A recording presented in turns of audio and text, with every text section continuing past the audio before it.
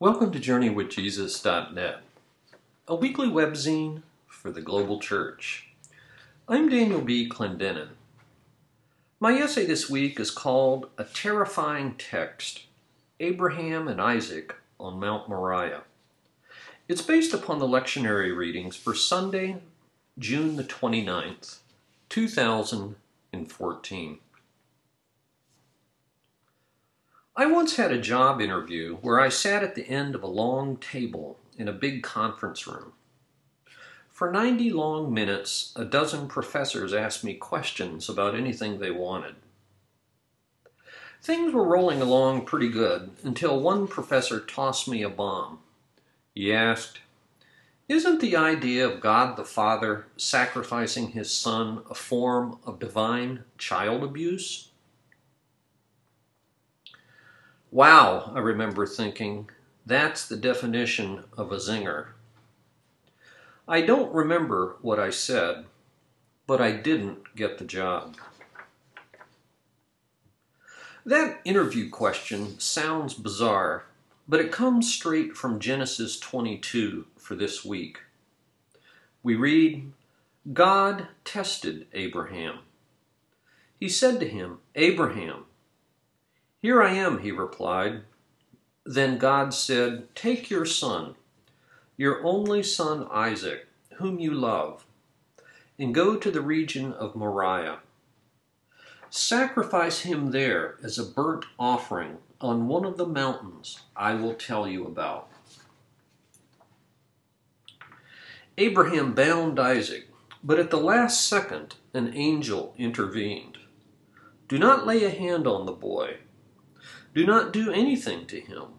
Now I know that you fear God, because you have not withheld from me your son, your only son."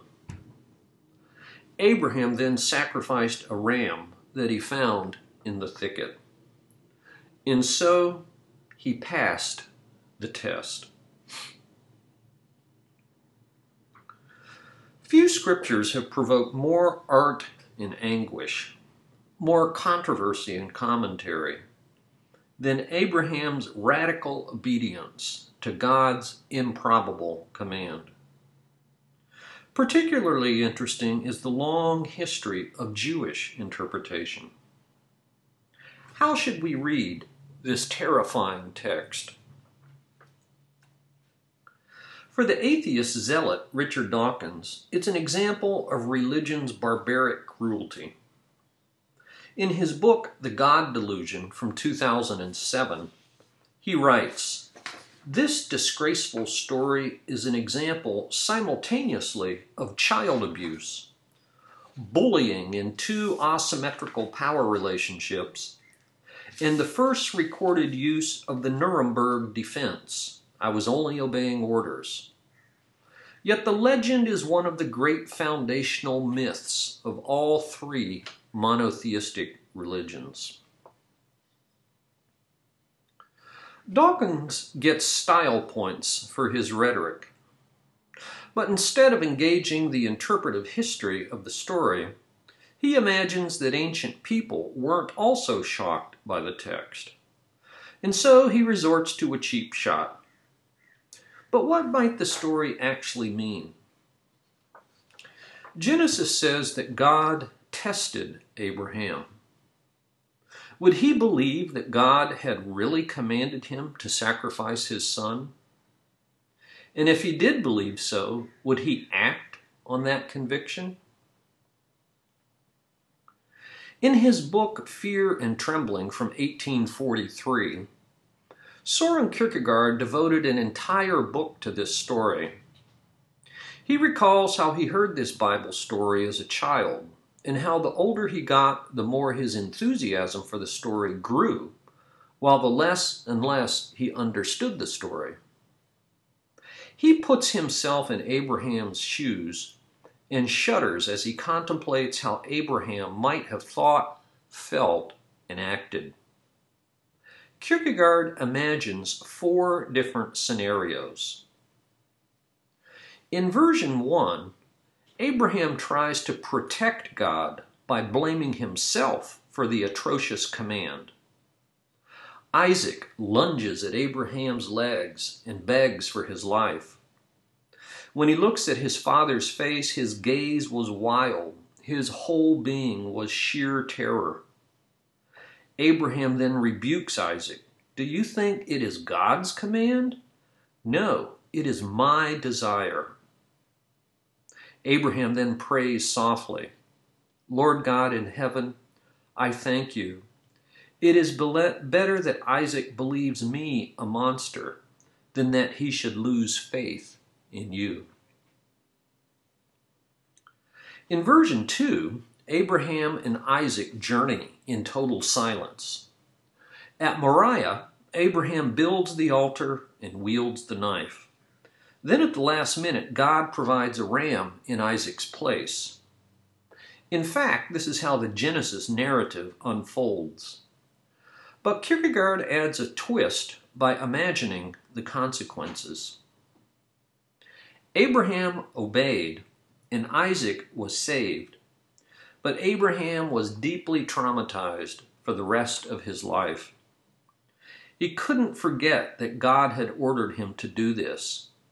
His eyes were darkened, and he saw joy no more. He passed the test, but at what cost? In his act of faith, did he lose his faith? Version 3 imagines Abraham's agony at having committed child sacrifice. What could he have been thinking? Abraham threw himself down on his face, prayed to God to forgive him his sin, that he had been willing to sacrifice Isaac, that the father had forgotten his duty to his son. Surely it's the universal ethical duty for parents to love their children and not to murder them. Kierkegaard imagines Abraham concluding that he was mistaken to believe that God had told him to sacrifice Isaac. And finally, an entirely different scenario. Abraham suffers a failure of nerve, an explicit act of disobedience, or conversely, he returns to his senses. In this scenario, Abraham believes the command of God, but he fails to act. He can't bring himself to slay Isaac, and as a consequence, Isaac loses his faith. Kierkegaard concludes his 4 imaginary scenarios by saying, thus and in many similar ways did the man of whom we speak ponder this event. That's an understatement, if ever there was one. Abraham would have been entirely reasonable to conclude that he was being deceived by malign influences, sickness, demons, hallucinations, the infirmities of old age, and that the visions and voices he heard originated not with a loving God, but from some temptation of the worst evil sort. If that was the case, he would have obeyed by dismissing the voices as an illusion.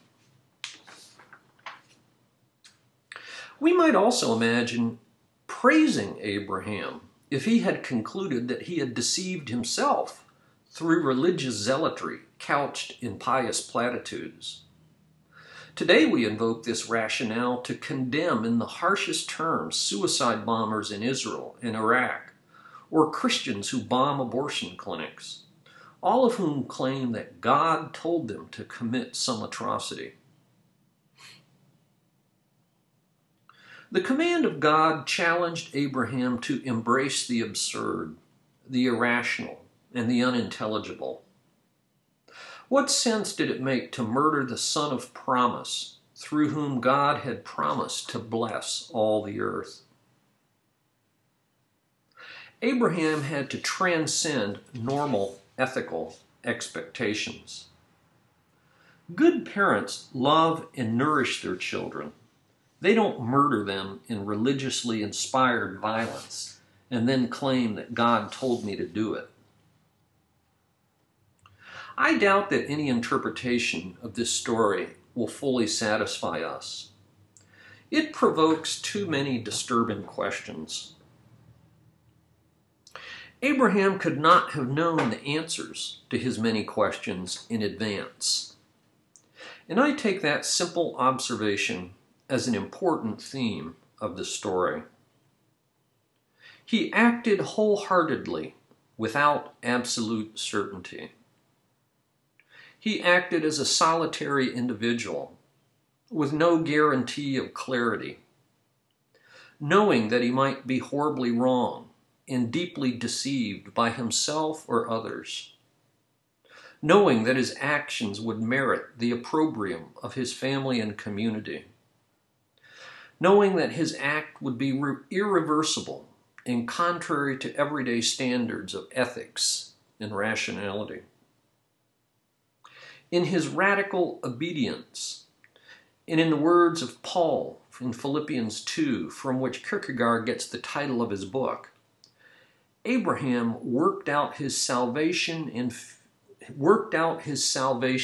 with fear and trembling before a God who asks everything, absolutely everything, of you and me.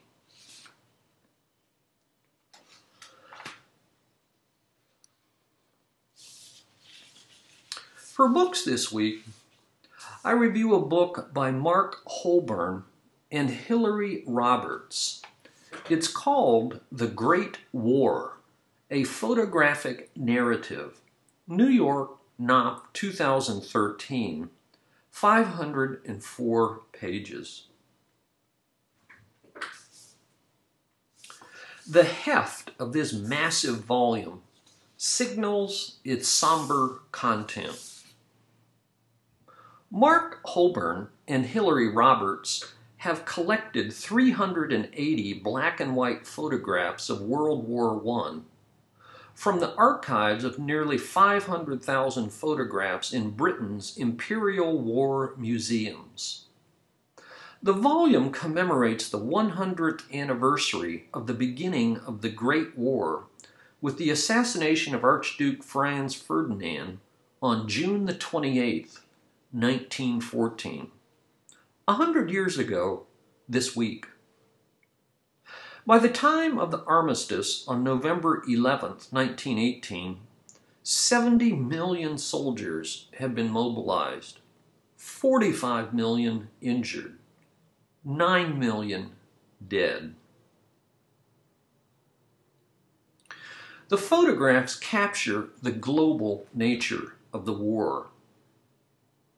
There are pictures of a Nigerian regiment in the German colony of Cameroon, Indian and Senegalese soldiers serving with the French army, and of course images of T.E. Lawrence riding camelback in Arabia.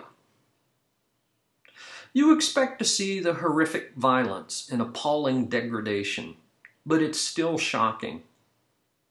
The photographs show the changing technology of war, with both old and new instruments of violence. Tanks, planes, ships, U-boats, cannons, poison gas, zeppelins, but also horses mired in mud and the infamous trenches. The pictures are a testament to the changing technology and role of photography in war. They're also a reminder that this was not the war to end all wars. In a recent review article about books commemorating the war's centennial anniversary, R.J.W. Evans remarks, all texts that seek to convey the enormity of those times will need to be supplemented by the visual record, as in the haunting and often deeply revealing pictures in this astonishing new collection from London's Imperial War Museum.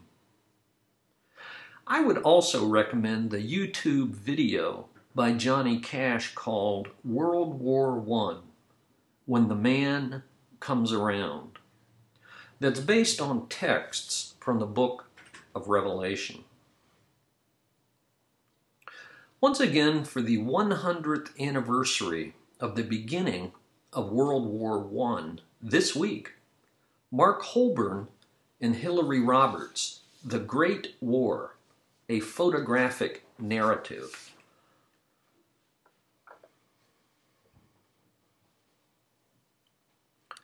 For movies this week, I review a film from 2014 called Tim's Vermeer.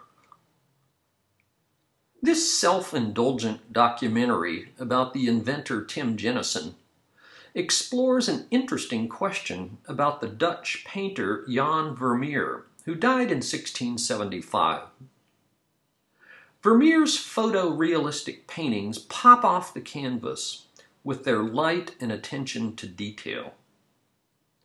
Jenison has a theory about the long-standing controversy about how Vermeer did that. So he paints a copy of a Vermeer painting. And lots of this film makes us watch him as he takes 200 days to do so, which was about as exciting as watching paint dry. When he saw his own finished product, he cried on camera. Tim Jenison is a chaotic tech titan with enough money and a private jet for his 6-year project. He flies to Holland to soak up Vermeer's vibe, then on to a private audience with the Queen of England to view a single Vermeer painting.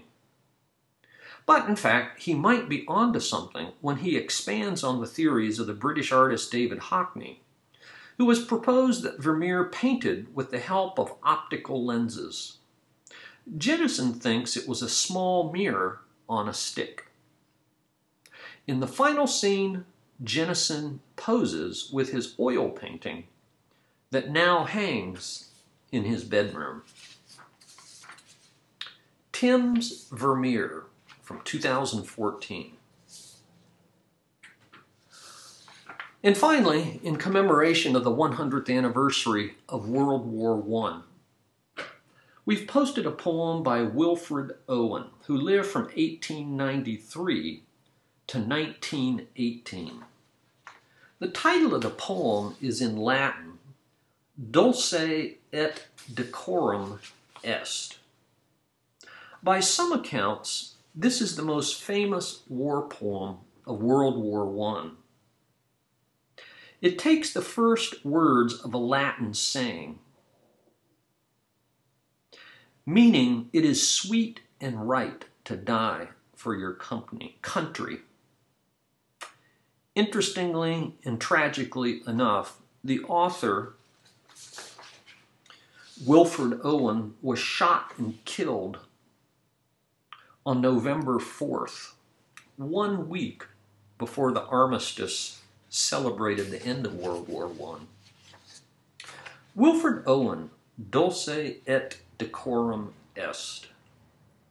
Bent double, like old beggars under sacks, knock-kneed, coughing like hags, we cursed through sludge, till on the haunting flares we turned our backs, and towards our distant rest began to trudge.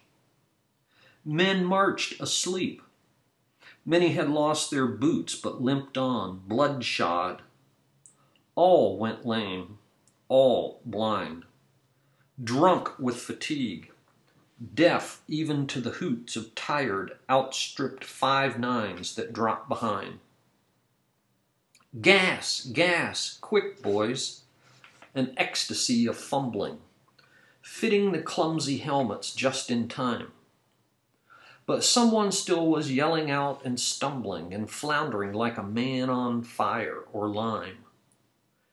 Dim through the misty panes in thick green light, as under a green sea, I saw him drowning. In all my dreams, before my helpless sight, he plunges at me, guttering, choking, drowning.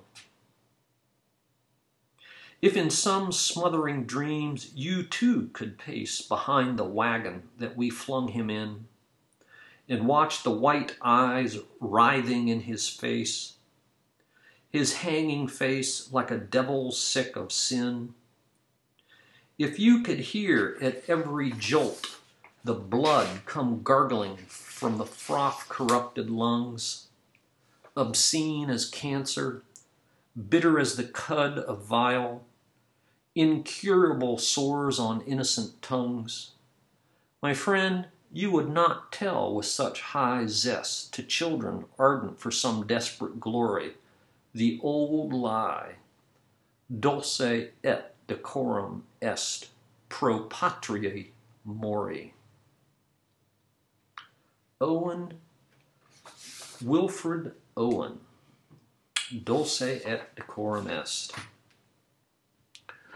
Thank you for joining us at JourneyWithJesus.net for Sunday, June the 29th, 2014. I'm Daniel B. Clendenin.